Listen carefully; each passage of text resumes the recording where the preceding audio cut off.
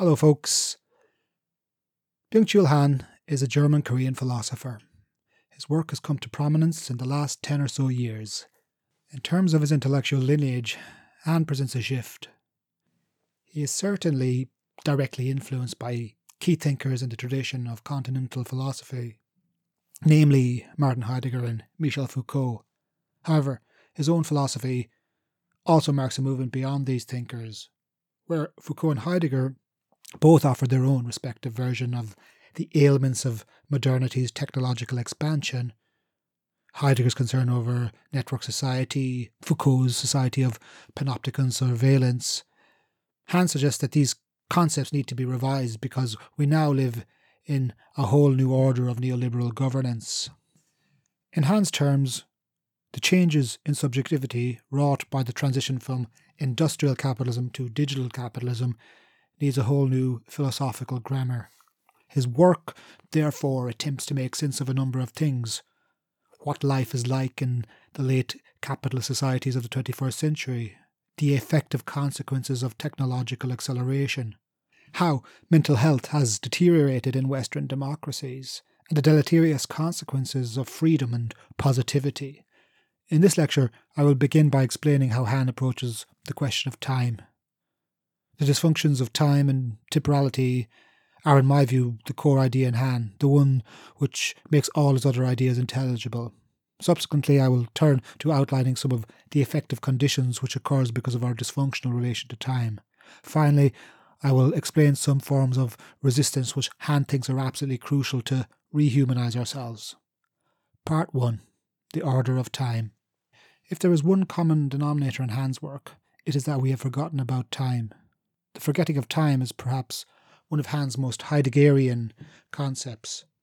Heidegger himself drew a distinction between chronological time and ecstatic time. Chronological time was time that is measurable, ordered, countable, and structured. It is a time of the clocks, the second, minutes, hours, and so forth. The trouble with clock time was that it generated an atomization of time, where time is understood as a sequence of nows.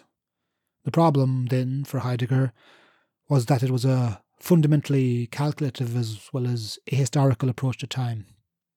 Why ahistorical, though? Well, because atomized time is time concentrated in the present moment. There is no felt span between future and past. In turn, this form of time generated a measurable social order, where we scurry to meet the demands of our quantitative temporal culture. Now, I don't think Heidegger is saying that quantitative time is not useful. It certainly is useful for organising our workplaces, our schedules, and our leisure time. The point is, though, that we forget the real existential value of time. In Heidegger's view, this was what was called ecstatic time, or the lived time where past, present, and future coalesce. There is something useless about ecstatic time. It is time which is disposable, not guided by instrumental reason, and time which gives us a sense of the stakes of our mortality. It might be hard to think of that which is useless as holding value, but if you think about it, the freest, the most fun, the most creative things we do often are those things we do for the hell of it, when we do not enter the order of transactional exchange, or when we are not governed by the order of a schedule. Byung-Chul Han follows this logic to a point. For Han, one of the most diminished things today is our sense of duration. That is Han's Heideggerian sense of time coming true. Duration is ecstatic time. A world bereft of duration is a world where humans lose the sense of mattering time, or the time where the present is palpable with a meaningful sense of both past and future. One of the side effects of a society of technical time, quantitative time, is that we are losing a sense of memory. Networked society ruthlessly undermines any sense that time can congeal due to informational saturation.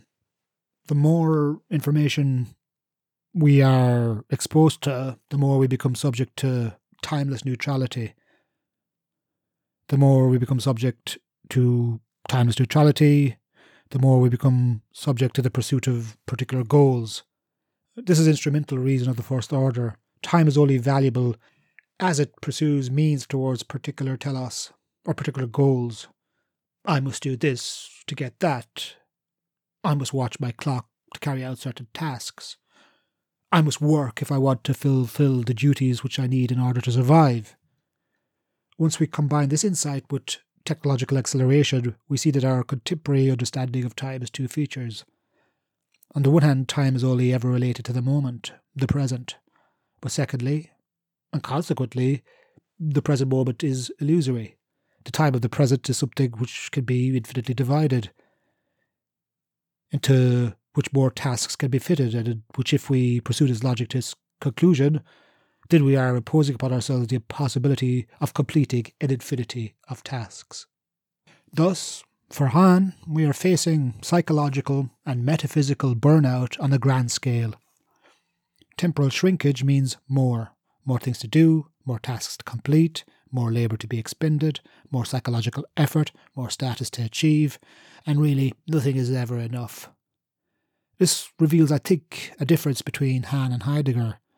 Where Heidegger limited the reduction of ecstatic time to a simple present, Han sees the present as wholly mutilated into an infinity of impossible tasks to be accomplished. Han poses this in poetic terms. Contemporary accelerated time is like an avalanche, a cascade of distractions, attention-grabbing, and the self-imposition of a litany of commitments. We feel as if everything is available to us, as if we were gods who could traverse time and space. But in fact, this means we are becoming increasingly paralysed. For Han, this bespeaks a dysfunctional relationship with possibility, the present. Rather than being a model of lingering, reflection and consideration, the now is saturated by the technological acceleration, or the time which paradoxically gives us no time. The acceleration of time is intensified by a constant assault of the new. This is why we are so addled with new fads. Nothing is any longer of present concern. We are always being subject to the shock of the new to such a degree we develop things like empathy fatigue and even forget to have compassion for ourselves. Because our thought is now a byproduction of a technical procession of events, we can only really encounter things fleetingly. Thus, the curse of modern time is the curse of the ephemeral. Consequently, because things are so fleeting, evanescent, they lack metaphysical depth, heft, real substance. Nothing is gravitas any longer. Where it is no longer possible to discern, decide, grasp, or contemplate on that what matters, or mattering time, thus everything loses significance. And if everything is significant, nothing is significant. Because what is completed or fulfilled undergoes a continual series of substitutions. Here we can find the essential paradox of the modern technological being. Our permanent condition is impermanence. As the present is susceptible to endless transformation and alteration, we can no longer linger, have patience, because we are subject to, even valorize, endless process and change. Here, we become a world without experiences, amounting to nothing more than an accumulation of successive present moments, each passing each other in rapid succession, which do not leave anything lasting. This leads to that feeling of lightness or evanescence, as I mentioned, because nothing carries any weight or leaves lasting impression. We find it difficult to discern a real sense of pastness oriented towards the future. Really, what Han is talking about is technological nihilism, the idea that nothing can be exceptional or important or hold any distinction. Part 2. Free constraint. There is a subtle philosophical point at stake in Han, which is important to grasp if we are to understand his philosophy. Han suggests that what is necessary for having an effective sense of mattering time is negation, or temporal negation. But this sounds a lot like the endless process and change we've just mentioned.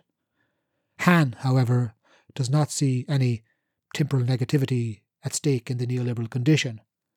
What endless transformation and alteration promulgate is in fact a form of positivity. Real authentic time is a form of negation or change. The present is negated and open to the past and disposed towards the future, where we can see truthfully how things can be, and indeed might otherwise be than they currently are. The endless change and transformation of the present into an infinity of tasks actually undermines our experience of mattering time. This is non-time for Han. Also, it is non-space. What is at stake here is global homogeneity, where all times and spaces become indistinguishable. What we metaphysically are now for Han, indeed this is something that we possibly have not fully cognized yet, is beings of the present, committed to the here and now and nothing else. We don't have the time is a common expression of late capitalism. This also has spatial consequences attached to the undermining of time. There is an abolition of space. We live in times of lack, a lack of spatial and temporal intervals, Han suggests. We live in times without place and distance, and where all that matters is achievement. The obverse underside of the achievement society is fatigue, burnout, and exhaustion. For Han, everybody's now tired, so tired, all of the time. This tiredness is a byproduct of temporal impoverishment, as we are continually inundated with injunctions towards positivity. This drive to the positive can be found in all walks of life, in wellness influencers, life coaches, managerial resilience workshops, fad dieting, get-rich-quick pyramid schemes, fitness fads, and just the commonplace injunction to be positive, or the cheer up Charlie brigade. We must again be careful. I don't think Han is saying don't eat well or don't exercise. That would be stupid. But what he does object to is the culture of ease and positivity that can be attached to those practices. Alongside technological devices, the achievement society aims to perpetuate a culture of ease. Buy this fitness tracker, which can make exercise easier. Buy this desk treadmill so it is easier to work and exercise at the same time. Follow this diet to burn all those calories so you don't need to take time off work on sick leave. All of these, though, are poor negativity for Han, because they make life fluid, ethereal, but not grounded in reality. For Han, non-time also implies a lack of otherness. Otherness is effectively disappearing, and thus in Han's words, and I quote, "We live in a time that is poor in negativity." In contrast, we enjoy, in inverted commas, time as positivity, and this really leads to pathological effects, where we become seduced by excess positivity. Time as positivity does not distinguish itself in terms of progress, even if it seems like progress. Excess positivity manifests itself through an overflow of stimuli, the attention economy, the anticipatory disciplining of behavioural surplus, as we saw with Zuboff. Here, our immediate perception becomes fragmented, scattered, dispersed. This is none more typified than in the contemporary fetishization of multitasking. When we say he or she is a great multitasker, what we really are doing is a form of self-harm, or auto-exploitation as Han puts it, where we overvalorize a world that is poor in interruption, in between time as he calls it. Multitasking is also twinned with hyperattention, where our focus and awareness is scattered across tasks, distractions and informational saturation. Technological acceleration abolishes all intervals, all otherness, all forms of negativity, the very possibility of a between. Today, Han suggests we live in a world that is very poor in interruption, in the betweens and the between times, which are not reducible to the order of utility. Acceleration is abolishing all intervals, all waiting, and if we have no intervals, then we have no breaks, gaps, or pause. Above all else, the dearth of time distinguishes the neoliberal order of governance. No time, no waiting, no sense of duration. The lack of duration, more than anything, defines contemporary forms of mass subjectivity. With duration, though, we get continuity, but in the late form of technological production we now inhabit, there is a clear shift, according to Han, from a disciplinary society to the achievement society. the technological expansion of capitalism, which the digital age has brought about, a new form of social unconscious, the drive to maximise production, efficiency, informational saturation, finds its form in the injunction can rather than should. Here we see Han distance himself a little from Foucault's disciplinary panopticon. With Foucault, coercion came through institutions, the school, the factory, the clinic, the prison. But there, coercion was based on social prohibitions. One should not do X, Y, or Z. Now, for Han, social coercion comes from the can, as in, yes, I can do this. We can all do this. Yes, we can. Hence, as Han puts it, the achievement subject is far more productive than the obedient subject. Why might this be the case? Well, the achievement subject is formed as dysfunctional freedom. Freedom for Han is not easy, and this, I think, he remains somewhat Kantian. Freedom is not caprice, as in it is not where we can do what we want, when we want. Real freedom actually implies negativity, where we invariably confront limitations which enhance the experience of freedom. Freedom in the achievement society is more like a form of affective pathology, or even an affective disorder. The achievement subject constructs itself in a pseudo-sovereign way, assuming it can do anything or can exist without limitations. This is a compulsive freedom, where compulsion implies both neurosis and obsession. But what does freedom pursue? This freedom pursues the free constraint to maximize its own efficiency or its own achievement. Because humans are starting to define themselves in a unifunctional way, with a diminished understanding of what freedom can be, this means we are in a bit of a paradoxical situation. While Hegel envisioned the optimum form of society required the mutual reciprocity of masterless slaves and slaveless masters, Han thinks that we have now internalized the exact opposite to this. The master and slave retain their dissymmetry within our own tortuous psychic life. This is to say that humans only self-understand themselves as invested in their work, their career, their achievements, and their own self-conceptions of that.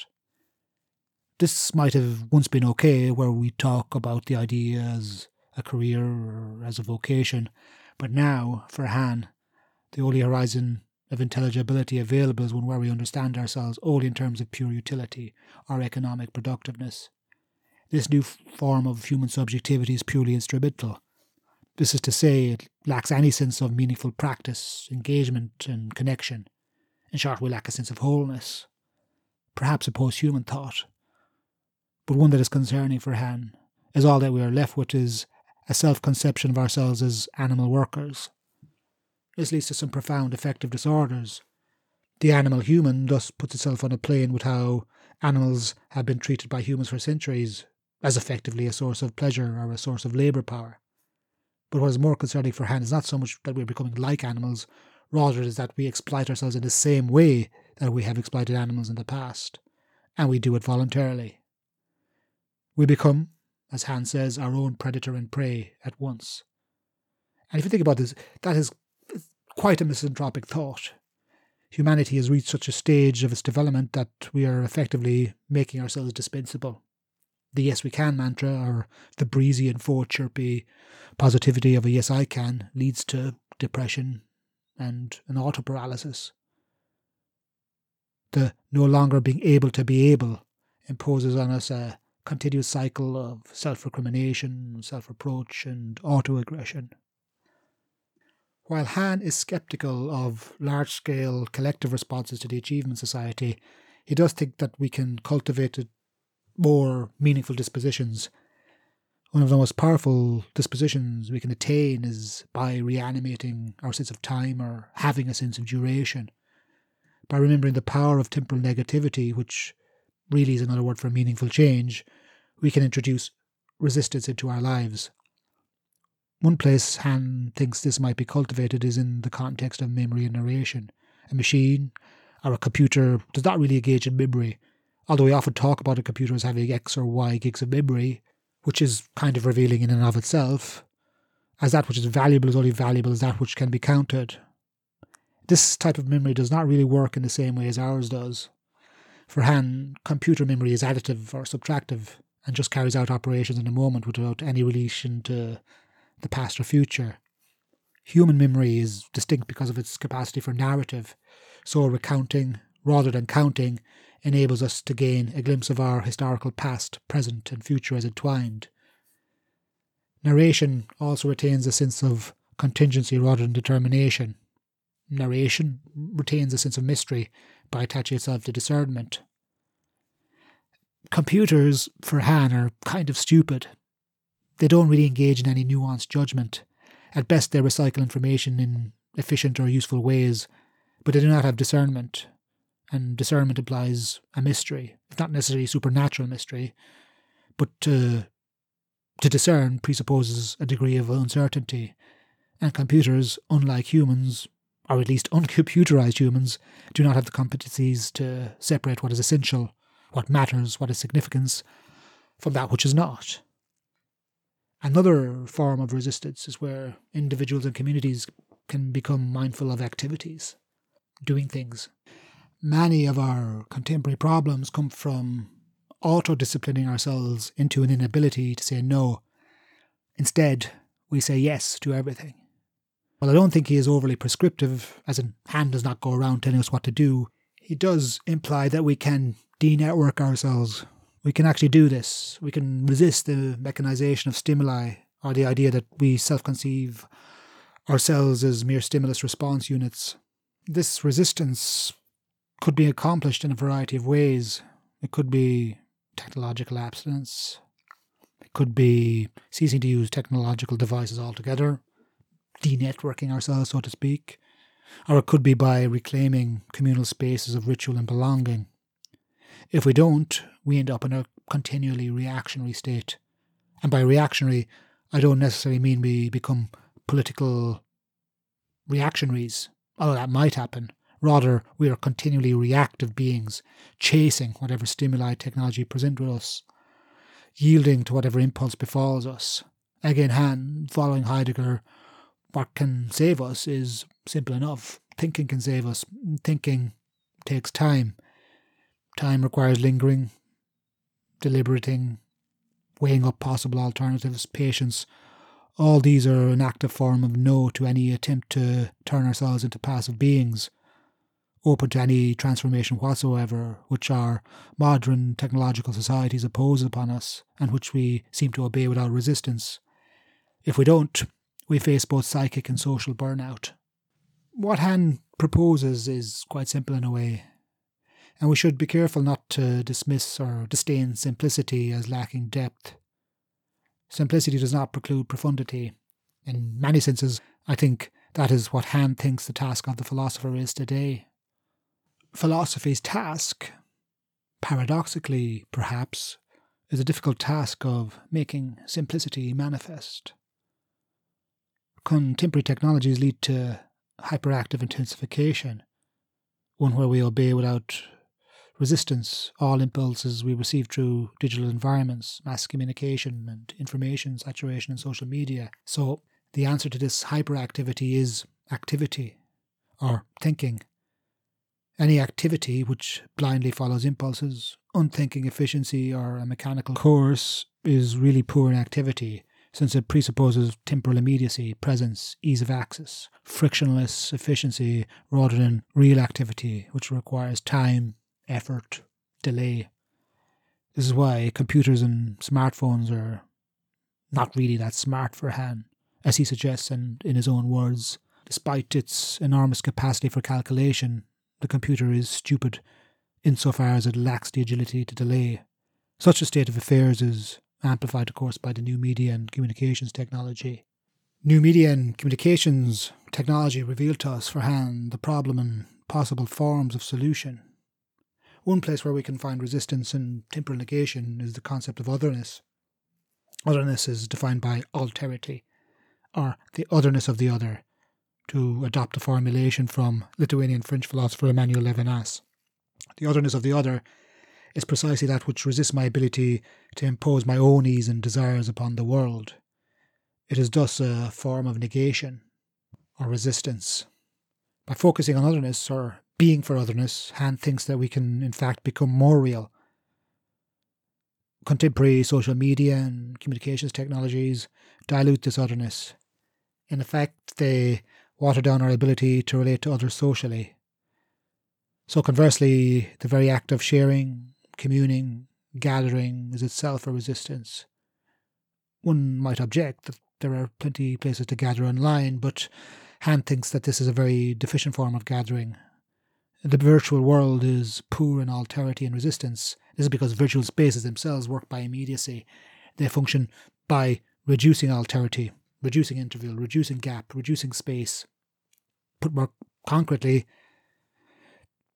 they make everything seem like it is happening now, irrespective of the time and space of the real world. And this is what alterity inaugurates in our existence. It inaugurates a sense of time, it inaugurates a sense of place, and it inaugurates a communion. This does not mean bad things can't happen in real life. Of course they can, but our virtual lives compound the problem by obscuring the good that can take place. The achievement subject is a person with an excessive surplus of options. Too many options gives us the illusion of a life without limitations. And if we do not have limitations, why engage in any intensive bonding or communal experience with others when that is something that can be infinitely postponed? Something that can be put off once my immediate gratification has been fulfilled. We're much too busy and important to encounter each other. This is where Han is perhaps at his most Heideggerian. Modern technology, not technology per se, has the capacity to forget reality. Virtual technologies in particular multiply and proliferate our ego self-relation.